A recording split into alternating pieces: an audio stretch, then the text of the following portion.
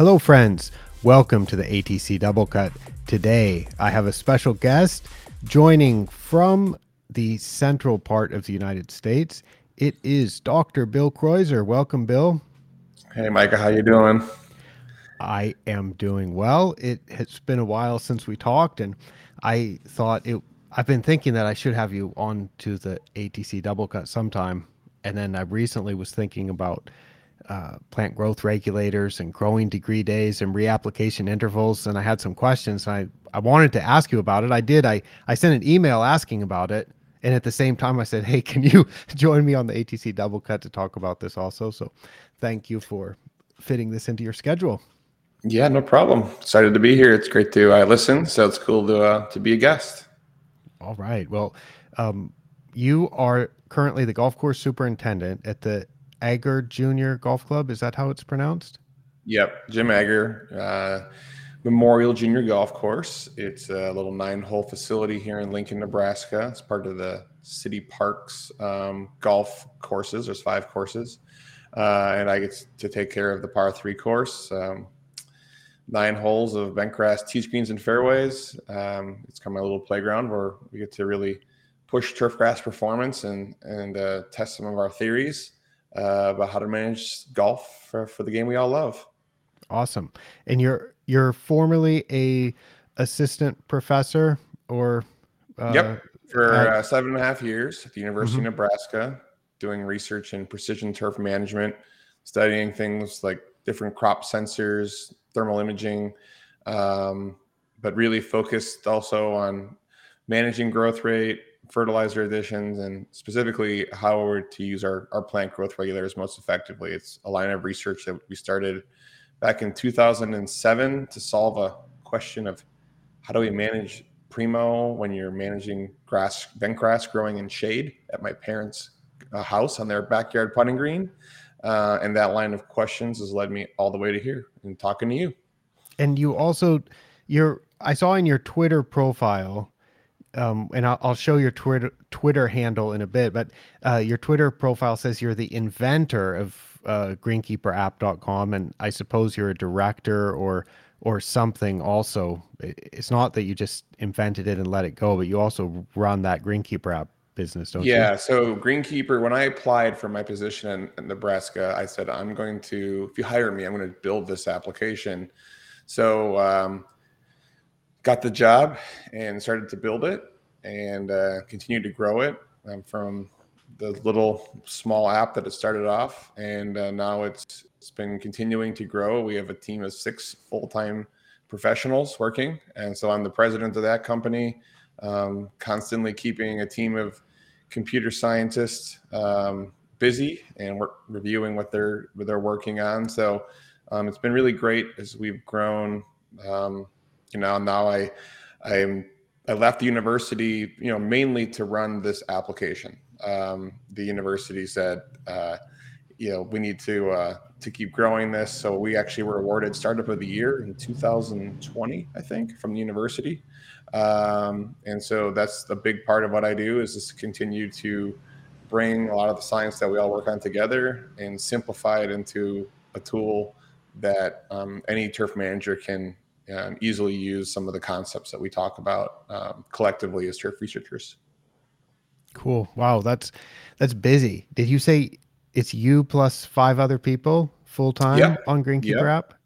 Yeah. And then we have some part-time researchers in the summer, help with plot research. We have some interns in the computer science world. I do all the design, testing, even all the mock-ups. So how does it look?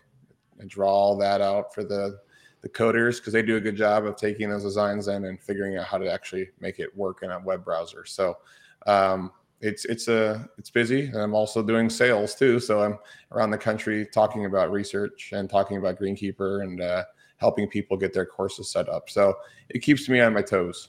Yeah, I can imagine. I saw you guys you started a Greenkeeper app YouTube channel. And I'm waiting for you to start a podcast because it seems like everybody's doing a podcast too. I know. I wanted to do a podcast like years ago when Joe Galati started doing his podcast. Like I was like, oh, this is a great idea. But then it just, people were doing it, and I just felt like there's too many of them now. So I feel like I've kind of missed the boat on the podcasting. So I haven't even really tried. Yeah, it's We do blog. yeah. I thought I kind of missed the boat on it too, but enough people suggested to me that maybe people would rather listen or watch rather than read. And so I was encouraged to do it, so I gave it a try. But then I felt like, yeah, it's just like adding one more podcast to an already crowded field. But then even now, there's still people still continue to do it. So I guess it's just survival of the fittest. Well, I People got to because think I'm people have mowing a limited greens, amount of time. but I'm mowing greens in the morning to take me an hour and a half. So I can do a lot of podcasts just doing one morning task. So, you can quickly fly through a whole library of episodes within one podcast. So maybe there is still some space there. Yeah, maybe there is. Do you when you listen to the ATC double cut, do you speed it up? Do you listen to it at increased speed? I'm usually I usually just push play. I've done it before. I'll listen to like 1.1, 1.2, but it's not crazy. I Oh, remember at the cool. university, our students would say, especially during the COVID closures, they would listen to all our lectures at like 1.5 times Uh-huh. so they could fly through the lectures. So Yeah. I'm not to that level. Yeah, I guess with sometimes I listen to my episodes just to check the audio quality or to check if I've forgotten what we've discussed or something. I'll listen to it again, but I can't listen to myself at regular speed. I always speed it up, so I'm I'm uh, I'm glad that you can listen to it at regular speed. All right. Well, with this being a double cut, and I put up on the screen your Twitter handle. It's at PGR Bill, PGR for Plant Growth Regulator. So you can follow Bill on Twitter there if you like. This being the ATC double cut, I think you kind of know the conceit of the show, which is we use some post from the ATC blog as a starting point for the discussion. And I am bringing up on the screen now, and I'm going to show this post with the title "Using Plant Growth Regulators on Golf Course Putting Greens." I will put a direct link to this post and to the article that it's referring to. I will put a direct link to that in the show notes so you can check it out. I didn't realize, but well, I mean, I knew it was a long time ago, and I, I, uh, I didn't quite realize it was 2015 though, but time goes by fast. So this is an article from 2015 from the USGA Green Section Record that you wrote, and I thought it was superb. And because I thought it was superb, I as soon as that was published in the Green Section Record, I did a blog post about it, and I said Bill Kreuser's. It's a one sentence blog post. it's one. Those are the easy blog posts to write. I said Bill Kreuser's article in the USGA Green Section Record, effective use of plant growth regulators on golf putting greens, is one you'll want to read now and keep a copy handy for future reference. And that was an article that was very impressive for me back in 2015. And I read it again today. I hadn't read it recently, but I read it again today, and I was impressed with the content. And I wonder if you've read that one recently, and if you think it's still useful today, or if you would say throw it away. There's better articles to read right now. No, I did write it years ago, but a lot of the concepts and science there are still, I think, top of mind for a lot of golf course superintendents. So I think it's still very pertinent. There's some just general descriptions of how these products work and how they manipulate growth rate. And then we go a little bit into some of the scheduling and then move into some of the plant health aspects. So it's fairly comprehensive, but there's definitely been some new work that's came out of this, particularly on maybe some of the work with collars and mixtures of PGRs with DMI fungicides. That's all of our more latest research. So this was kind of our first foray into it, but we didn't even have the warm season models done at the time of writing this. So it was really focused on what we've done from on the bent POA side at the first, and now that whole suite of information is expanding. Yes. I read it and I was like, okay, like back then when it came out in 2015, it was like so cutting edge, and it's like, wow, this is explaining the different types of growth regulators. It's explaining the principles of growing degree day models, and it's explaining the one growing degree day model that existed at that time, as far if I remember correctly, which is just the one for creeping bentgrass, and basically a 200-day, is it a 200-day reapplication interval with the Yep, base 200 growing zero? degree day. Yeah, base 0 Celsius. So it's Celsius Hmm. scale. That still gets messed up with superintendents. Um, I'll hear people say, "Well, I use a base 32 Fahrenheit." So, okay, well then you're applying 1.8 times too frequently.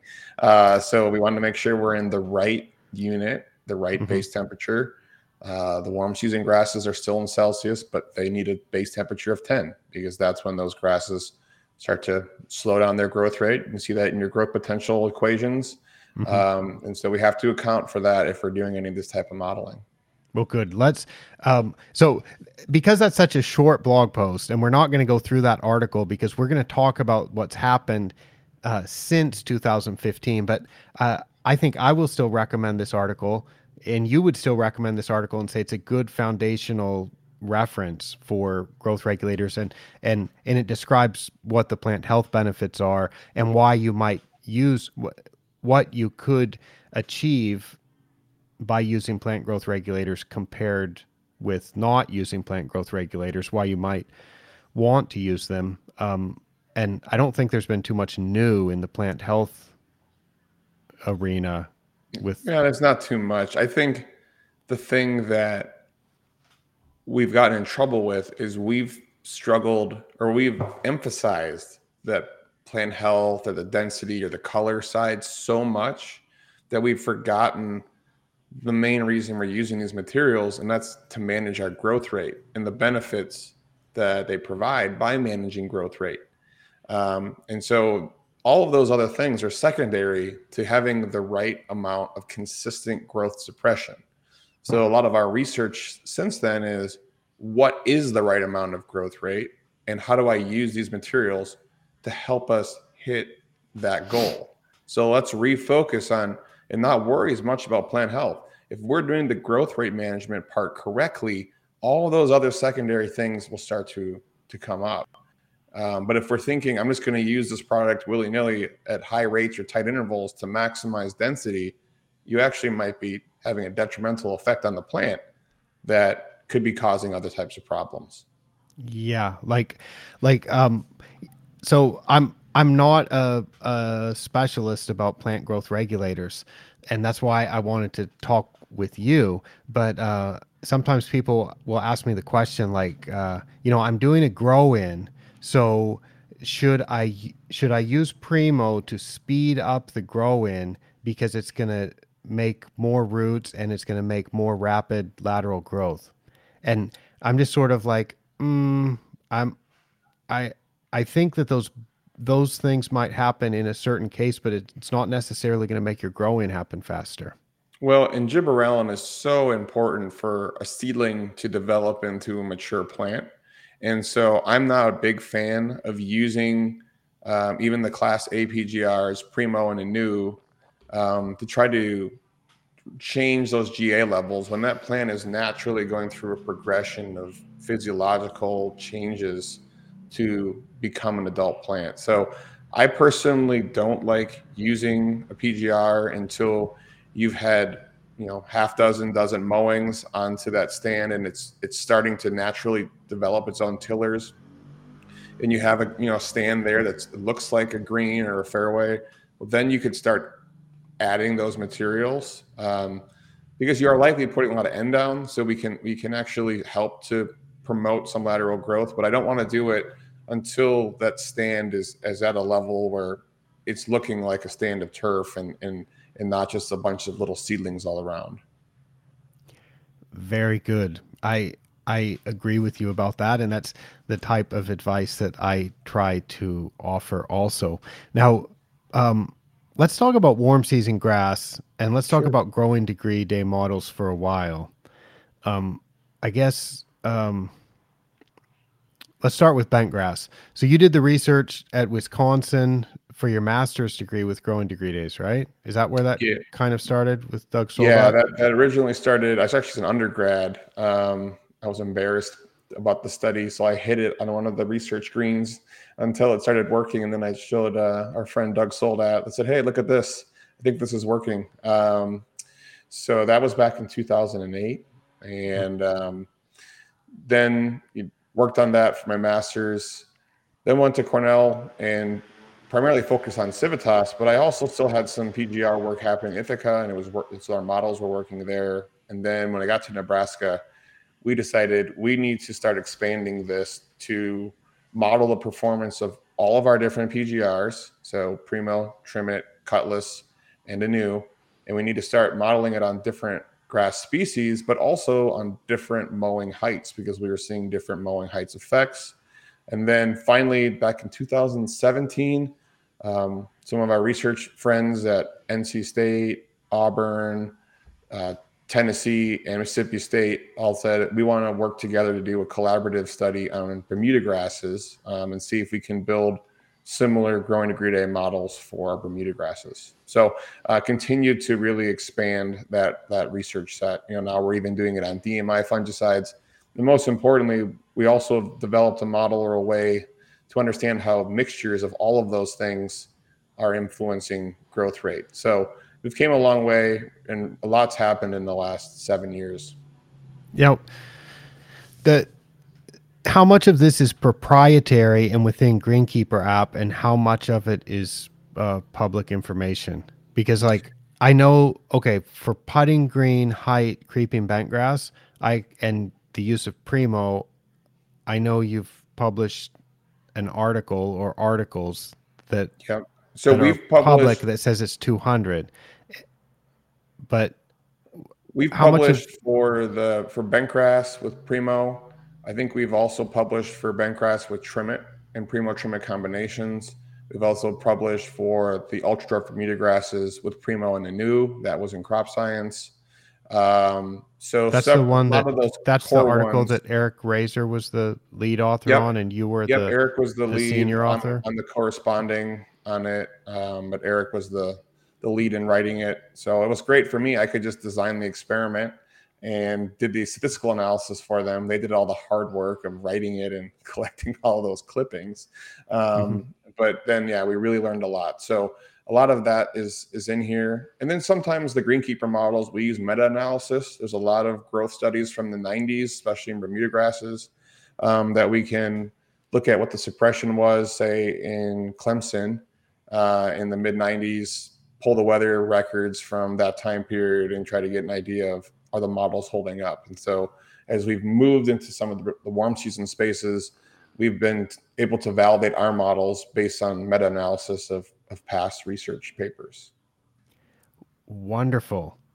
That so can you share with me, let's go let's consider putting green turf for Mm-hmm. warm season species, and let's talk about Bermuda grass first. Sure. So you I just had a look. I read the abstract just before our call, and I read the abstract of that Razor paper, which was growing degree days for ultra dwarf. If anybody, I'll put a link to all these articles that we're talking about. This is why I'm going to listen to this at 2x speed when we're done, and eventually I'll put links up to all these articles. That one said 216 to 230 growing degrees, base 10 Celsius was the predicted reapplication, the predicted optimum reapplication interval. Is that correct? Yeah, so we'll say it's around 210 to 220 for Primo on an ultra dwarf green. That same research found that a new lasts significantly shorter on ultra dwarf greens, which is interesting because on bentgrass, a new lasts slightly longer by 20% maybe. Um, but it's about half as long in a Bermuda grass setting.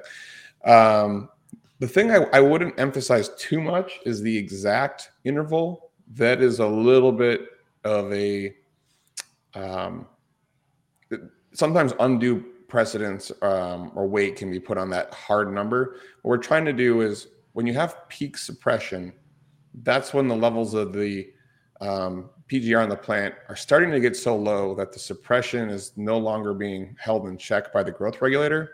And so your next application generally needs to be slightly after peak suppression. And so we just normalize it and say, we're going to do a value of like 30% later. So if peak suppression is at 150 at about 200 to 220, that's when the next application is due, because at that level, there's essentially no PGR in that plant, and we need to reestablish it with a follow-up application. Right. So So as this the is to one is try starting to to, yep, this is to try to achieve that consistent growth suppression. So yep, when we're talking about the reapplication intervals and growing degree days for this one with ultra dwarf Bermuda grass, right now we're talking about a base 10, which means if your average temperature is 30 degrees Celsius, which would be a very hot day in Bangkok, which is about what we'd be experiencing in Bangkok right now, then you'd have 20 growing degree days because you're base 10. So you have to subtract 10 degrees from your average temperature, exactly. right? So if we're at a 220 interval, that's when we're saying you should likely have to reapply. That would mean that you need to be reapplying every 11 days. That's correct. So I've calculated that. And actually, so in Bangkok, it's usually going to be 26, 27, 28 degrees. So it's an 11 to 14 day reapplication interval, according to what that article predicted. However, and now I want to bring up research that some other people published, which is Brown et al., which is some research by Scott McElroy's group, I think, and some Italian researchers were also co-authors on some of these, Yep. and that's from Auburn. So they used base zero, and they also were looking at ultra dwarf. I think they were looking at mini verde, and I just read those abstracts again from those two papers, and they're coming up with a different reapplication interval. So they're recommending 200, 100 to 200 growing degree days base zero, which in Bangkok is every 7 days. And so that's like, and you're recommending 11 to 14. So I'm a little bit, I see this research, and I know you're doing additional research about this. I Mm-hmm. would like you to give some advice because I know some of the people listening here might be in Hawaii or in Florida or in Dubai or in Yep. Brisbane or places around the world that have warm season putting green turf. And it seems so cut and dried what we should do with bent grass. And the growing degree day models seem really clear. It's not so clear to me what the best practice is for ultra dwarf. Yeah. So talking to Dr. McElroy and Jesse Brown, they when they did their analysis to fit their model, they looked at different base temperatures, and so we did the same thing on the cool season grasses. And when you had a base temperature of 0, we had the least variability in our model. So they did the same thing, and they found that 0 was slightly better than 10. But then I said, well, how do you account for the spring and the fall? And then they say, well, people just don't put down PGRs during those times. This is only for the summer. So the domain is at a different area. It's subject to what they claim is when you should be regulating the growth rate of Bermuda grass. Whereas a base 10, we still had a lot of good, our data came from 3 different sites. And Dr. So that McElroy's was data too. Mississippi, Yeah, Tennessee. It was Mississippi. Knoxville, Mrs. Starkville, and Raleigh. Is that right? Yes. Yep. And then again, it was evaluated again based on data that came from past papers. And so, without having that other paper in front of me to see why theirs was so short, I'm pretty familiar with that work because they were asking a lot of questions on how to do this research. And so, I don't see how recommending 100 growing degree days base zero for applications in the South makes much sense. It seems like a lot of PGR going down. And actually, from that study, they were applying Primo and a new, I think, definitely Primo at 100 and 200 growing degree day base zero intervals, the way that I did when I first started this research. And they were getting over 95% suppression within a matter of 6 weeks after they did those intervals.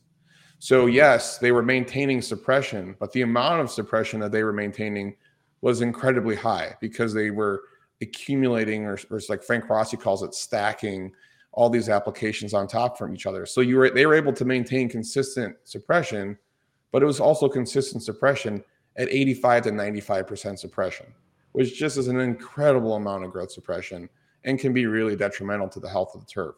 And what Whereas our happens to model, your we're trying. collars? What's What that? happens to Bermuda grass collars if you suppress the putting green height turf at 80% for 2 or 3 months? What happens to the collars when they get that same rate? That's a good question. This last year, we started a modeling study with our friends down at PGA Frisco in Frisco, Texas, on their Bermuda grass driving range tee. And we applied the low to high rates of Primo and Anu. We also included Cutlass for Primadol at different rates. And then we did combinations. So we had 14 different treatments. And so it did seem like that the PGRs lasted a little bit longer at collar height than they did at greens height, even in Bermuda grass. We know that happens in the cool season world where the PGRs last nearly double as long on a collar than on a green. It's not as substantial on Bermuda grass, but what that does mean is that even if it lasts slightly longer, if we're making applications on the greens height and that same application is more efficacious on a collar, you can more quickly develop really rapid levels of growth suppression that can really suppress growth rate. And one of the interesting things with collar decline and cool season turf is, in addition to the collars being more sensitive, so the PGRs last longer, we get more suppression out of them, they're also growing slower because they're at a higher height. So now we're putting a really aggressive PGR program onto a collar that's growing at a slower rate than the green next to it.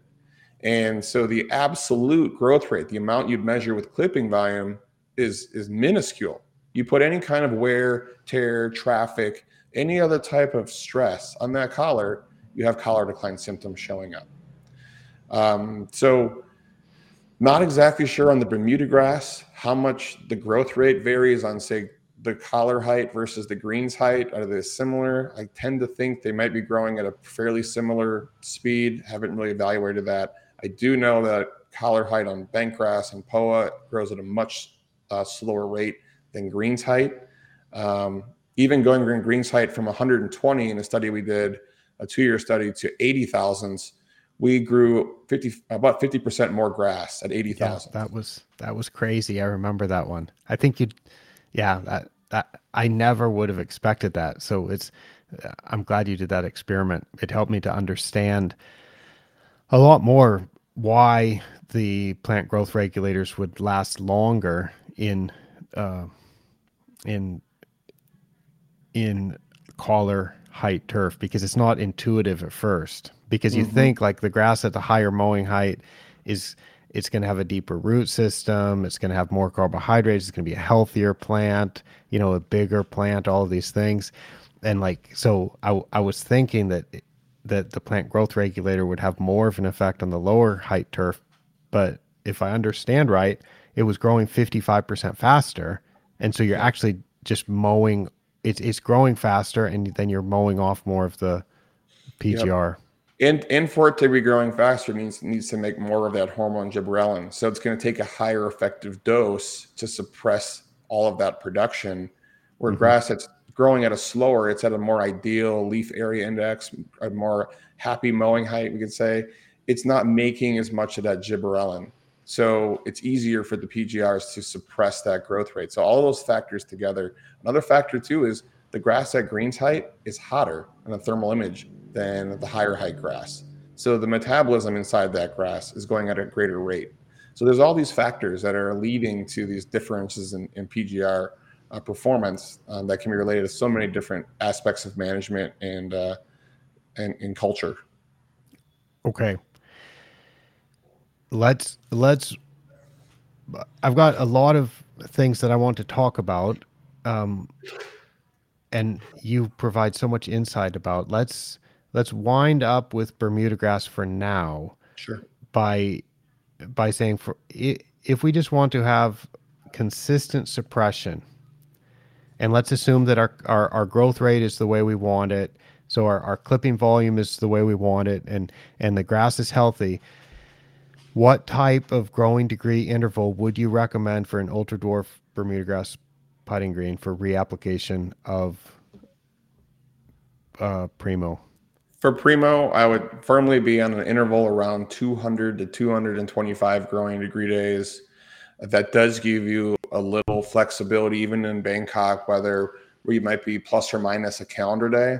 And so Mm-hmm. I think that's one thing I want superintendents to know is just because the model goes off and says you have to apply on Sunday, you can probably stretch it out to Monday. You might lose a little bit of suppression for a day, but it's going to go back.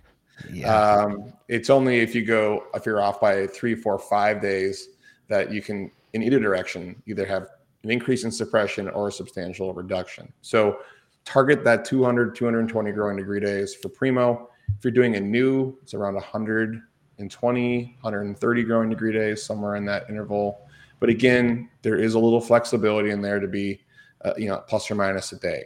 And if you want to start mixing PGRs and accounting for your fungicides that would have suppressive effects and so on, it gets complicated enough that you really just want to use the Greenkeeper app, right? Yeah, it does, because when you start mixing PGRs, it's an additive effect. So if you're getting 20% suppression today from Primo and 30% from a new, you're going to get 50% combined. If you're getting 10% suppression from Densicor, then you're going to be 60%. And obviously, you could get to a number that's greater than 100%, which is impossible. You can only PGRs and gibberellic acid-induced growth elongation represents about 95% of all the growth rate of our grass. So that's kind of our theoretical maximum, and that's actually been measured with really high levels of PGRs, and say the most suppression you're going to get is an average of 95% maximum. So So what if we're you able to do in Greenkeeper is do a linear plateau model. It just accounts so that as the suppression values start exceeding 100%, well, then that means that you have 75% total suppression. If you have 150% combined suppression from all those stacked up applications and DMIs and everything, well, that equates to 85% suppression.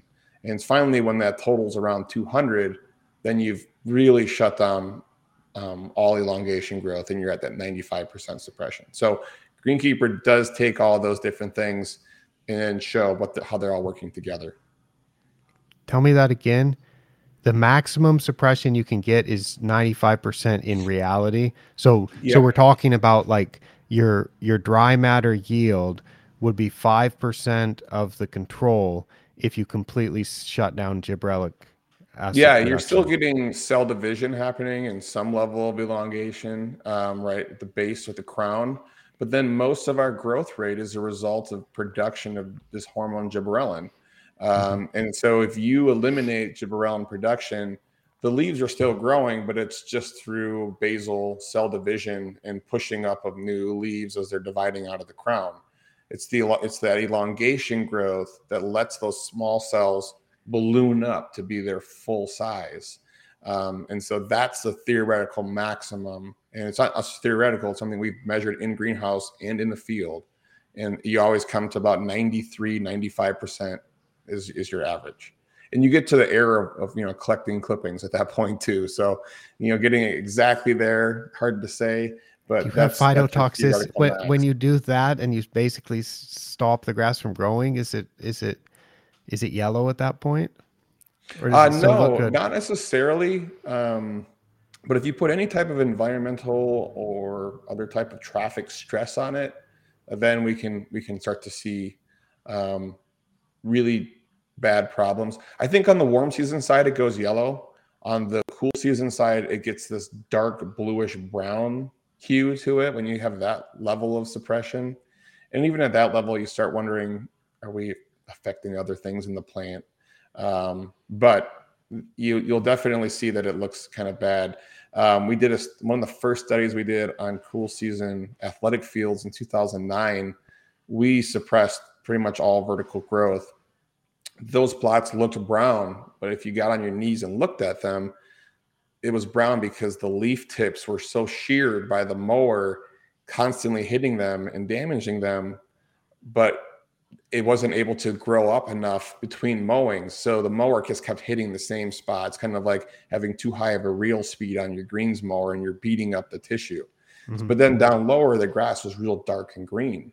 But it just, you putting traffic on that plot, it's not going to recover fast enough. It's going to go away.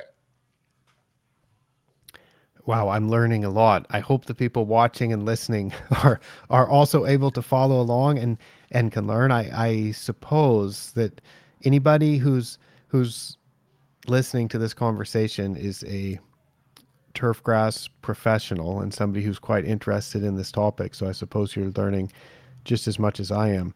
Now, Bill, let's move away from talking about Bermuda grass, and I'm going to start talking about paspalum and zoysia putting greens very soon. But let's talk about growth rate in general, and about how, as I wrote in the introduction to my short grammar of greenkeeping, and I think the first chapter was also about growth rate. It occurred to me at some time in my career. In fact, I think I remember when it was. It was in 2010. I realized that getting the growth rate right was really important, because if the grass grows too slow, we have all kinds of problems. If the grass grows too fast, we have all kinds of problems. And things like adding irrigation, adding fertilizer, and adding plant growth regulator, they're all done to adjust the growth rate of the grass. But really, the overall goal is to get the right growth rate. And so I think we've been talking a lot about PGRs. They could be used like this. They should be used like this. If you're using it trying to get consistent suppression, we should like do exactly this many growing degree days and plus or minus, some leeway. And we talk like this, but actually I think that you would also say that the primary thing is to get the right growth rate. And if you've got the right growth rate, you may not even need to use PGRs. Yeah. So can I hear your perspective on that? Because I've actually been more and more seeing that around the world, of people just applying plant growth regulators on a calendar schedule. People still apply on a calendar schedule sometimes, or they apply on a growing degree day schedule. And they're so concerned about applying according to a model or applying according to the way they think they should do it, that I think maybe they're missing something when they could just be using it as a tool. So I would like you to tell me your thoughts on the best way to use it and how it's linked with growth rate. Sure. So I obviously, at our par three course, we manage our turf with different PGRs, even across different greens. We have 10 greens on 3 different PGR programs. The collars are on different programs. The roughs and surrounds are on different programs.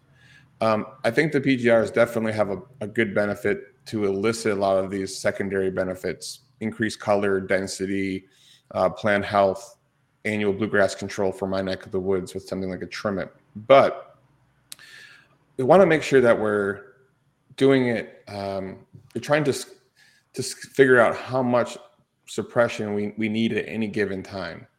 And if I don't have clipping volume, I don't really know how I schedule any of my PGR applications, because we need to think about, primarily, we're using these materials to help us hit a growth rate target. At my course, it's between 1 and 1.25 liters per 100 square meters, or quarts per 1,000 square feet, whatever unit you're comfortable in. in that if I'm there, I know that my greens are performing well. I'm still getting my green speeds plus 10 feet, but I'm recovering from ball marks. We had 26,000 rounds, mainly in the summer, on 1 acre of greens. It's a lot of ball marks. It's a lot of wear. If I go slower than that, the greens are going to run 12 feet. And I can do that for a few days. I do that for a couple of weeks. And then all of a sudden, you're going to see the wear and tear on that turf. So there is this optimum. So 2 years ago, 2021, I went in and said, let's just regulate these greens really aggressively, 80% suppression or more all season long. What I noticed is I needed a lot of fertilizer to keep my growth rate high enough with that much suppression to manage that value of 1 to 1.25. And it was really not a really efficient way of managing, because I was putting a lot of product down to suppress growth, removed a little bit of clippings over the course of the year with that suppression, but I needed 3.5 pounds of N to support that growth. And when I did the end of the year calculations, I removed about 200 quarts of clippings, which is around 3/4 of a pound of nitrogen. So I put down 4 times more fertilizer that year than I took off. That's just, where is that fertilizer going? It's sitting in the soil. I saw an increase in thatch accumulations. I have to cultivate more now. I need to top dress more. So last year, we just said, let's simplify this system. We're going to fertilize whenever the grass is giving us indication that it needs more fertilizer. Is it thin? Are we seeing moss and algae? Is it slow to recover? Is the color not right? Then I'll change my spoon feeding rates. But then I'm going to use my PGR program kind of as almost a separate thought. Like, I'm going to fertilize first, and then looking at my 7-day average growth rate, if I'm seeing values closer to 2, well, then I want 50% suppression. If I'm seeing values closer to 3, I'd want 65% suppression. So I'm trying to look at what's my growth rate right now, and then figure out how much suppression I need. And I do that by either using different rates of a PGR, mixing PGRs together, or mixing PGRs with DMIs. And so I'm really flexible. I'm scheduling my applications based on growing degree days, because I know that the duration of the material, the PGRs, is really correlated to air temperature. So I know when it's going to wear off. The question I have with every application is, how much suppression do I need? How hard do I need to push that brake pedal? So in taking that approach last year, my system became much better, much more balanced. I put down about 1.25 pounds. I removed around 1.25 pounds. All of a sudden, that seemed to be a much more efficient way of managing our turf. And I didn't see the rapid thatch accumulation in that top surface inch either, from putting 4 times more fertilizer down than I was removing in my mower bucket. Yeah, I think this mass balance approach of trying to figure out what's happening with everything is something that I do a lot of. And I know Doug's been working on that.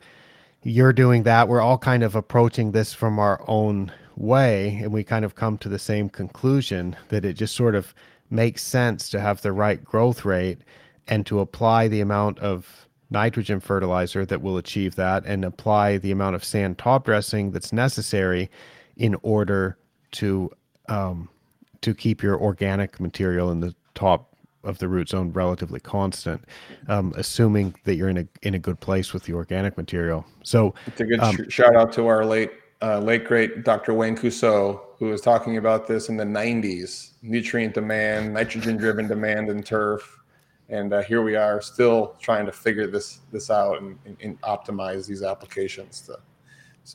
Yeah, that is correct. He would have been great to talk with about this. I know you and Doug got to spend a lot of time talking with him, and there's a lot of wisdom there and a lot of knowledge that we, it's sort of like we're reinventing the wheel or something, because this kind of stuff should be just simple, right? It's like what you just talked about, that you have better growth rate, and then your nitrogen harvested relatively match the nitrogen applied. It's like, shouldn't that be the goal every year? But we haven't typically thought about that, because I know like what I remember from going to turf school or going to seminars, you typically would learn something like this grass responds well to 3 pounds of nitrogen per 1,000 square feet per year or something. It's never talking about what your grass and it might be in a shaded side or and it might be in a very rich soil or it might be a 40-year-old Kentucky bluegrass lawn that has a high amount of organic material at the surface. That and so all of those situations would mean that you should adjust your nitrogen supply based on how much growth you're getting from that lawn. But instead, we come at it. Eh, I feel like when I was younger in my career, I would have come at it with more of a brute force approach, like I used to do with the organic matter management. As recently as 2014, I was just giving a blanket statement recommending that everywhere should be removing 15 to 20% of their surface area by coring per year, replacing that with clean sand and applying from 12 to 15 millimeters of sand top dressing per year, which is 40 to 50 cubic feet of sand per 1,000 square feet, which is a tremendous amount of sand. Wow. As recently as 2014, I was just recommending that everywhere. And the USGA Green Section published an article in 2016 that continued to recommend that. And now they published an article in 2019 that cut that back slightly. But now I'm saying let's do it in a site specific way. And I think with fertilizer, I used to be making a brute force approach. Now I don't. With sand, I used to make a brute force approach. Now I don't. And I think with this whole growth rate thing, the clipping volume has just turned out to be so useful. I thought I would get laughed out of the room when I started recommending it. And I know a lot of people did laugh, and some people still do laugh, but it turns out that it's just so useful to know how fast your grass is growing because it leads to improved turf conditions and it leads to better control of a very challenging job, which I know you as a golf course superintendent and as a business owner and boss and scientist and so on, like being a golf course superintendent is not a part-time job, right? I mean, it's No. there's a lot of work to do, and then you're doing another job on the side, and in the winter you're going around doing a lot of speaking and conference appearances and so on and trying to do research. So I can't imagine how busy you are with all this stuff. And something like clipping volume, it becomes an essential tool. I look at it every day. I go into Greenkeeper, even on my days off. I wake up in the morning, I pull my phone over, log into Greenkeeper, and I see what my growth rate is from the guys at work collecting clippings that day. And I know you've done a lot of cool things, Micah. MLSN is obviously revolutionizing how people are fertilizing. I think clipping volume might be your greatest research angle or idea that you brought that's going to have real important impacts on turf, because it's the first time that we made this connection that you can measure something that seems crude, but it's related to so many aspects of agronomy, not just what the soil levels are, but disease and wear and fertility levels and turfgrass performance, and they're all linked back to this idea of how much growth do you need, and then you can apply that to optimize things with MLSN and try to figure out, well, how much of these nutrients do you need at different ratios from a plant need perspective and removal. And it seems to me that it's just a really powerful and really simple tool. Of all the things that we measure, it's really, I use a red body spill pail, a bucket pail that's like 3 gallons, but it has lines on the inside at 1 quart increments. And I just hang it off my triplex and I collect it from 3 greens: my most sunny green, my most average green, and my most shady green, from the center bucket every single day. Okay. And it's just amazing what you can learn, even just how the sunny green grows relative to the shady green, and how you can see the shady green is growing 50% faster for the first half of the summer. Middle of the summer, it's the same. And then late summer, it's growing 50% slower. And so there's an example where in the spring, I will sneak extra PGRs on that shady green to help suppress that growth rate compared to the other greens. And then later on, when it's summer and that grass is now struggling because it's burnt all of its sugars up, I'll maybe pull the trim it out and I'll just do a new by itself and get, instead of 60% suppression, 30% suppression. So I'm just taking that little bit of stress off. That one simple 1 minute measurement is allowing me to better manage my turf and keep my grass on the green at the end of the summer under a shady environment. And so that just shows how important and worth that number is. Yeah, it provides something that turns out to be way more valuable than I ever would have thought. And I was aware of this a long, long time ago. I knew that people were measuring this. We were measuring it when I was a golf course superintendent in Japan in 2000. And I'm not one for busy work, and I'm not one for collecting data that I can't make use of. And back then, all I cared about was dry matter yield, and I knew that I was never going to dry the clippings, and why would you want to anyway? And I thought like the more grass that was growing, the healthier it was, the better, and I would just cut it short or cut it more or roll it more in order to get green speed. I wasn't thinking that if you could really suppress growth back in 2000 and have it growing really slow, it wasn't all connected for me. And I think as I traveled around the world and saw more and more grasses in different growing environments, something clicked where I realized that growth rate is just like critically important. And when you see so many problems, they're often problems are related to the growth rate not being right. And Yep. yeah, And so like you said, it doesn't always have to be.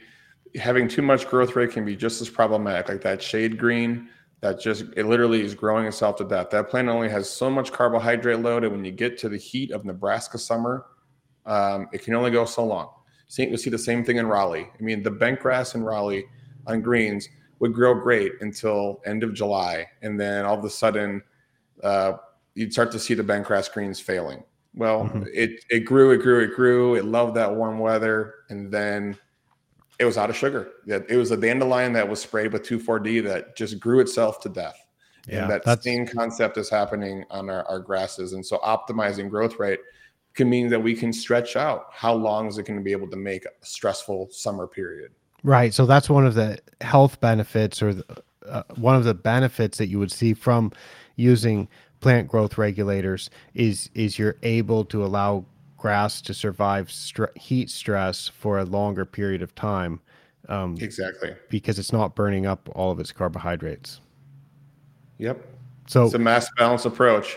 So all right, now I haven't seen any papers about PGR intervals, growing degree day intervals on paspalum greens. yes, it's because they don't exist. Okay. How about I would zoysia love. greens? So let's talk about paspalum and zoysia greens, which are a thing. Mhm. And what does Greenkeeper app tell me if I have those kind of greens? Yeah, the numbers in there aren't going to be as precise as we would like them to be. Sometimes you just have to look at whatever data source you can get. Sometimes it's proprietary or from talking from people in the manufacturer side to say, this is generally what we recommend, and we can kind of back calculate what that should roughly be. But we need to do the modeling. We finally are completing the modeling for Bermuda grass greens and fairways. Still need roughs. I think it's going to come down to finding facilities out there that have zoysia grass fairways, zoysia grass greens, paspalum greens, so that we can work with them, especially if they have a nursery green, to at least evaluate a couple PGRs. We did this with PGA Frisco last year. It works pretty well. We fly out with our equipment. We line out all the plots, make all the apps, and the guys down there did a fantastic job of collecting the clippings and then sending them up here, where then we weigh them and clean them and do the modeling. But that's a little bit of the approach that we're going to need is to find courses that have paspalum or zoysia that are interested in having us out. The other tricky part of that is they need to have a drying oven. So PGA Frisco have a drying oven. They like to sieve out their sand they get from their top dressing supplier before they sign off on it, and for the delivery. So they already had a drying oven. So that really helped with the process. It's going to take about 30 to 40 minutes a day for a small study, 3 to 4 times a week for a period of about a month to 6 weeks. So it is a labor commitment. to get those numbers. But if there's anyone out there that wants to help us, like the PGA Frisco data now, that data is the data set that Greenkeeper is using. So if you're a Greenkeeper user, you would know that the models we built are modeled from your golf course, to kind of help us to figure some of those aspects out. Well, I think more large scale with managing growth rate, we're working to integrate the Doug Soldat's machine learning models to predict grass growth rate at your own course. And so over time, the estimated amount of suppression coming from Greenkeeper is just another metric that the machine learning models can use. So they can help optimize site-specific models based on all kinds of factors. So that's going to really help get to the broader point of how much suppression do you need, how long do these products last. That would just be another important variable in that complex model, and can't wait to get that released here this summer. cool. That's the machine learning that you're talking about.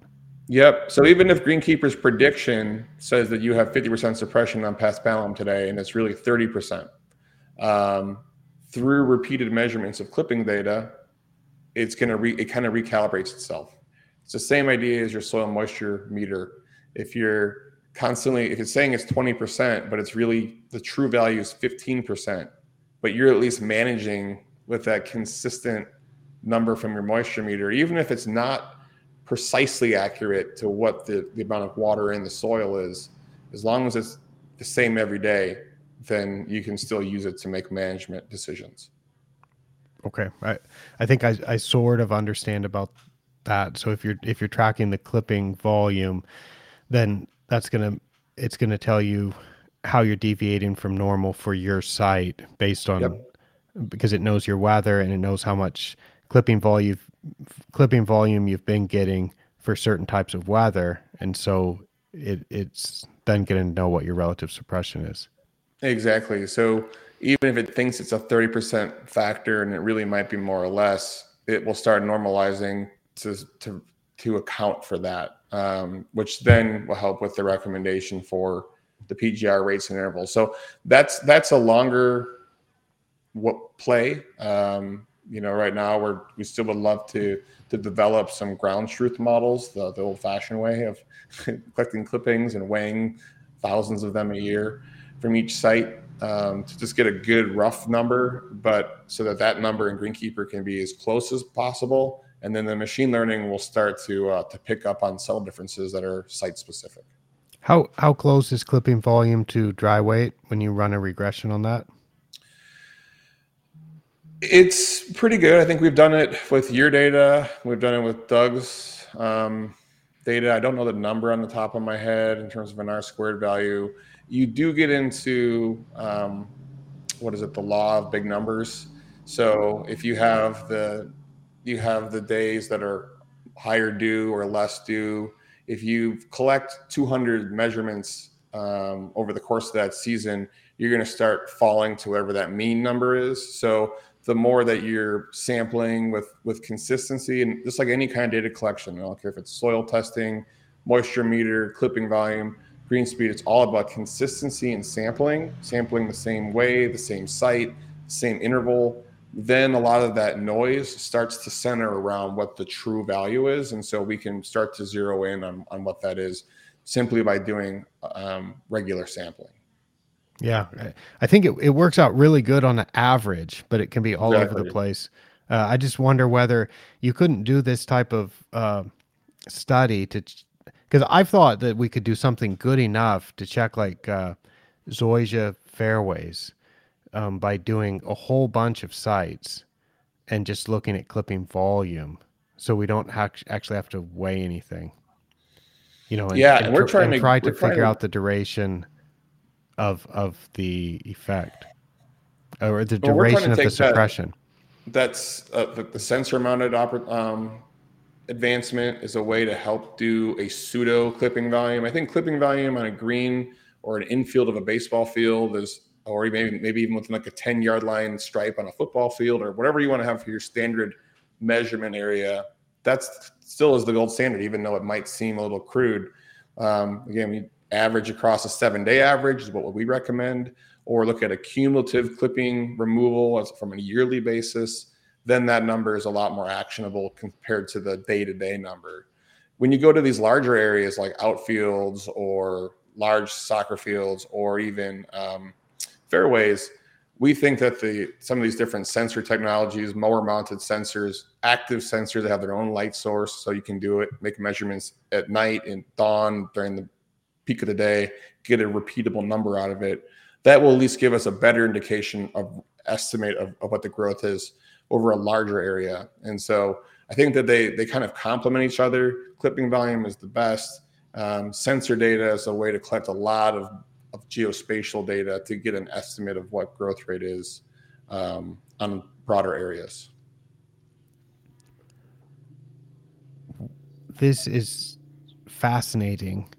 I want to talk a little bit about the problem that could happen if you apply let's say you're applying at a perfect rate. And so let's say that I'm getting a clipping volume of 20 milliliters per square meter, which is 2 liters per 100 square meters, which is approximately 2 quarts per 1,000 square feet. So that's my clipping volume. That's my growth rate. And I think, that's a little bit faster than I want. Let's say it's peak season. It's the middle of the growing season. And that's a little bit faster than I want. It's a little bit more clippings than I want.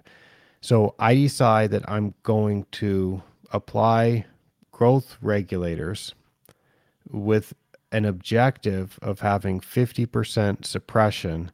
And so that's the type of rate that I target. And then what if I get it all wrong with my reapplication intervals, however, and I do what Dr. Rossi calls stacking, or what do you call it? Do you call it stacking? Yeah, I've just taken his his So nomenclature here. Yeah, stacking is fine. The crude example we give is kind of like drinking alcohol. If you're drinking it faster than your body is breaking it down, it's going to accumulate in your body, and you're going to get a little drunk. And so I don't care if you're drinking big shot glass, like a shot glass of beer. It's a small quantity, but if you're doing it every minute, it's still going to be accumulating in your body, and you're going to lead to feeling a little bit tipsy. If you take that same approach, where if I'm using Primo at 2 ounces, even though it's labeled at 5 ounces, but I'm applying it too frequently, 2 ounces becomes 4, becomes 6, and you just keep adding more and more active ingredient to that plant, and therefore the effective dose is greater. A 2-ounce rate of Primo on a Bermuda grass green versus a 4-ounce rate of Primo lasts the same amount of time. So if you're going out and saying, I'm going to put 2 ounces down, and then 3 days later put 2 more ounces down, you might as well have just put 4 ounces down at one time, because that's essentially how much is going to be there, and it's going to last for a pretty long, 2 to 3 weeks, depending on the weather. 2 weeks in the Bangkok weather that you talked about at the start of the podcast here. So you visit a lot of turfgrass sites. You do consulting. You speak at conferences, and you exhibit at conferences, and you talk to a lot of turfgrass managers. How common do you think it is that people apply plant growth regulators too frequently? I think it's pretty common. I think we're seeing a lot of that on the Bermuda grasses in the southeast, where we're having weekly intervals, even through the winter with the cooler weather. It's a little harder on the cool season grasses to generally over apply. Even if you're applying weekly, when it's summer, that might be a pretty correct interval. Maybe it's 10 days. And if you're doing 7 days, that's not that big of a deal. On the other side, though, I see a lot of issues on the cool season world where in the spring, they'll do Proxy and New or Proxy Primo. They'll throw in Balaton or Banner Max for some DMI fungicide. Then they'll start doing, a week later, they'll come out with some Trim It, and then Trim It in a New. And then next thing you know, you've made 4 applications in the matter of 3 weeks when it's really cold. And you can easily have 70% suppression, and that bentgrass doesn't want to grow. And even in that scenario, that can actually favor POA, because now the bentgrass is just breaking dormancy. The POA is already going. So yeah, the POA is being suppressed by 70%, but so is the bentgrass. And so that bentgrass that's growing at essentially nothing is really growing at nothing. The POA that was growing is still growing. It still has an ecological advantage over that bentgrass that's trying to green up. And so I don't like doing too much suppression early spring and late fall, because you actually can favor annual bluegrass that way. And then I think on the warm season side, we just see these weekly intervals that are just too tight, when we should be closer to a 2 or sometimes 3 or 4 week interval on these materials that can lead to stacking and can really be problematic and quickly result in 85, 90% growth suppression. What So I what think the knee-jerk reaction is then to fertilize more on the bentgrass green side. Let's fertilize more in the spring to get that bentgrass growing. Okay, that's helping the bent, but it's really helping the POA. It's again exacerbating the problem, or the ecology is backwards. Or if we're on the Bermuda grass side, now we're putting down 2, 3, 4 times more fertilizer to get it to grow at that acceptable rate to be able to handle all the traffic that turf is under. And so we're trying to fix a problem with another problem that could be leading to thatch accumulation or require more cultivation, and potentially has negative impacts on our groundwater and surface water. So we don't want the PGRs and the DMIs to be the problem. Let's let them be the tool to help us hit goals. And so the first part is having some goals to try to manage towards. and and that might include playability measurements, and it might include growth rate measurements. Yep, Is that what you exactly. mean? I was Yeah, gonna. so we have those 3 greens. We stimp every day from the same spots on every green, and we do clipping volume every day from the same greens. And then we make our adjustments as to, do we need to double mow? Do we need to roll more? Do we just roll? And then we can decide about top dressing rates. If it's a high clipping volume week and we have to top dress, we'll do a little more sand. And then we'll just schedule our PGRs to follow suit if we need more or less. But we're still using it to hit a goal, and we're not just applying these materials haphazardly. I have a question about visual symptoms of over regulation of 80 or 90% when you'd rather have 50%. So you mentioned that this does happen. It might be a little bit more common on warm season grasses. And you said on cool season grasses, I think you explained it pretty well, that it's more of a problem in spring and in autumn, and you might be having Poa annua that could compete well against Yeah. bent grass if you over apply. I was curious about, with ultra dwarf Bermuda grass greens, what would some visual symptoms be of this effect? So for both, there's 2 types of negative visual quality results from the PGRs for both warm and cool season. If you go out with an application by itself, and there's no past applications or prior applications, that is the higher risk of seeing a yellowing, bronzing phytotoxicity. So I don't care if you're using Trim It or Primo or Renew. If you come out and just do a full rate, there's a higher likelihood of seeing a problem than if you work your way up. So if you use a low rate of Trim It, say at 4 ounces per acre, and go up to 16 ounces per acre, I'll never see phyto out of that approach. But if I came out and did a 10 ounce per acre rate in the middle of July without that preconditioning, then I'll see this phyto that's more of the yellowing. We see the same thing in our research plots. Jim Kearns had a pretty good one of their applications. We saw this yellowing, this bronzing color after their Renew and their Primo applications in the first one, and then subsequent applications you didn't see it as bad. So that's your kind of chronic, or your acute phytotoxicity. More of a chronic type of phytotoxicity is you see segregation. The bent grasses and the POAs get this real like blue, sunken, brownish hue to it.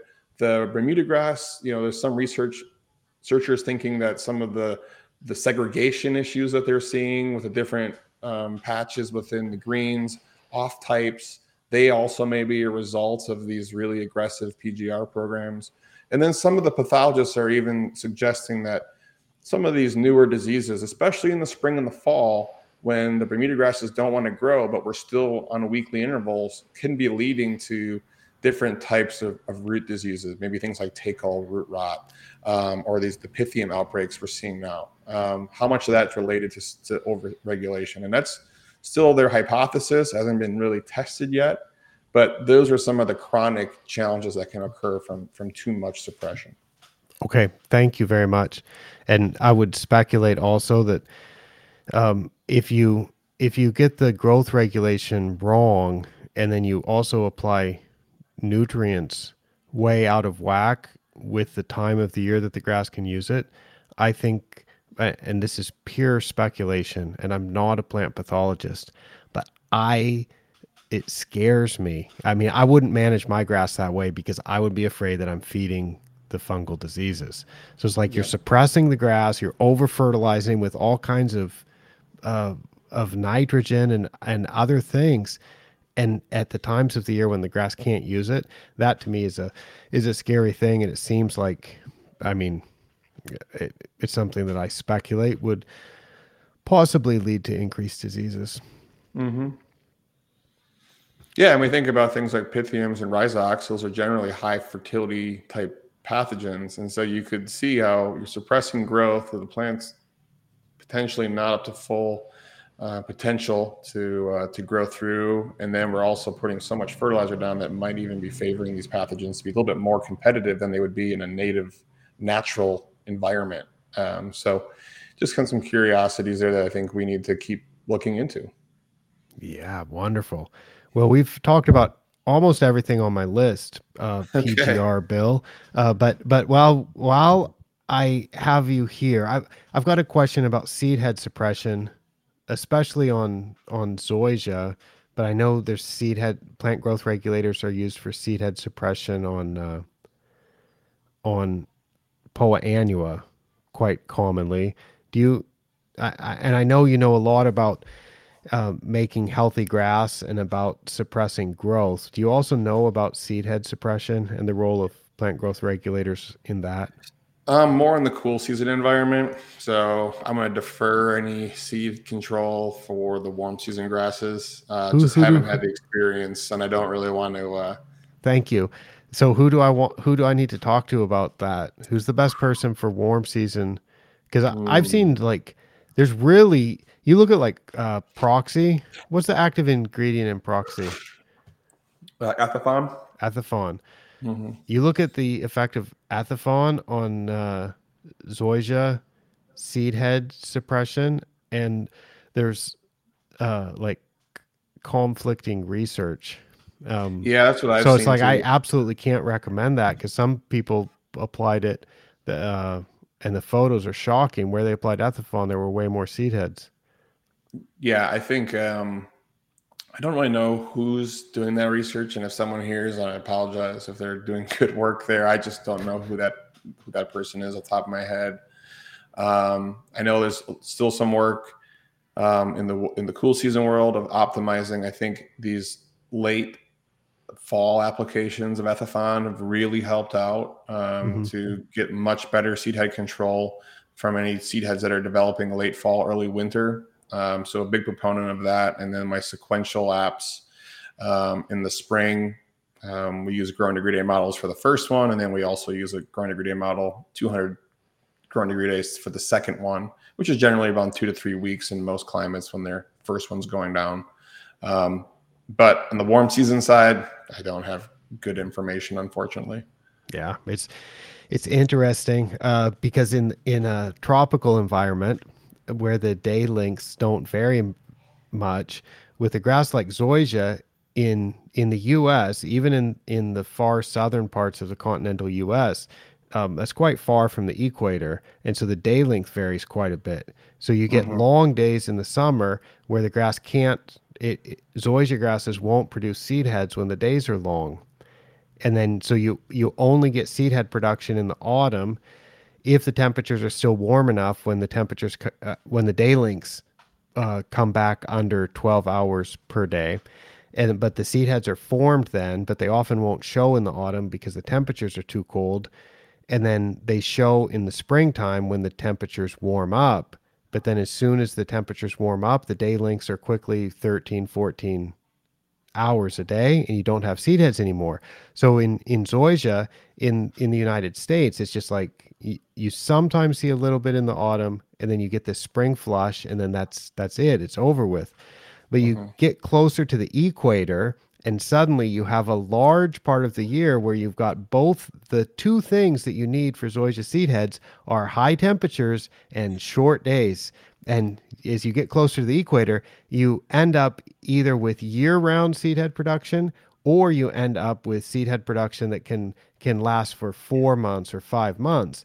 And a lot of the Asian varieties of zoysia grasses that are used here don't have so much seed head production, but the ones that are bred in the U.S. and then they're bred in the U.S., they're evaluated in the U.S. in these places that have this type of long day in the summer, short day in the winter type of phenomenon, or type of climate and day length. So they it's the seed heads are not such an issue, but then you come plant it closer to the equator, and some of these varieties seem to have a lot more seed heads. So it's interesting. I'm interested to know like why that Yeah. happens and how it can be reduced. Yeah, I asked Ambika Chandra, Dr. Yeah. Chandra, about that, and actually wanted to do a ATC office hours with her, and maybe I will try again and see if she's available because I think she would know about this pretty well. Yeah, I would guess definitely, and that's in her expertise area for sure. So, All right. Well, all Dr. right. Kreuser, I think we've talked a little bit longer. How long does it take you to mow greens? If you would listen to this episode, would that be a 1 acre greens mow? Yeah, Uh, we would be about done. So I'd be up washing right now, be soaking wet, trying to to get on to the next job. But I appreciate you having me.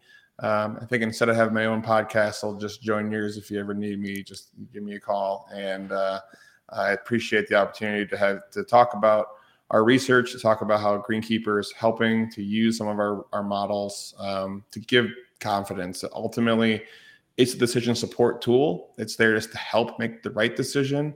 And so I'm excited about how people have been signing up and supporting our small little 6-person company, and ultimately help that we're improving the turfgrass quality golf courses and sports fields around the world. So thank you. all right. Well, thank you for joining me on relatively short notice and for answering so many of my questions. And I hope a lot of the viewers and listeners will also uh, have some of these same questions that you have clarified the answers for them. So this is certainly an interesting topic, and I'm glad that you also see such a value in clipping volume and just knowing what the growth rate is, and then using growth regulators as a tool to achieve that. And so, yeah, I think probably I'll try to blog about that some this year and talk with a lot of the people that I work with to make sure that they're getting the most effective use of their growth regulators. So, in the show notes, the show description, you will be able to find all kinds of links to my website, asianturfgrass.com, to Bill's Twitter account, to the blog post that we started off talking about, to some of the research articles, to the Greenkeeper app, and so on. Thanks a lot, Bill. And thanks everyone for listening. And I will now sign off for ATC from Yantakao, Thailand. I am Micah Woods. Bye bye.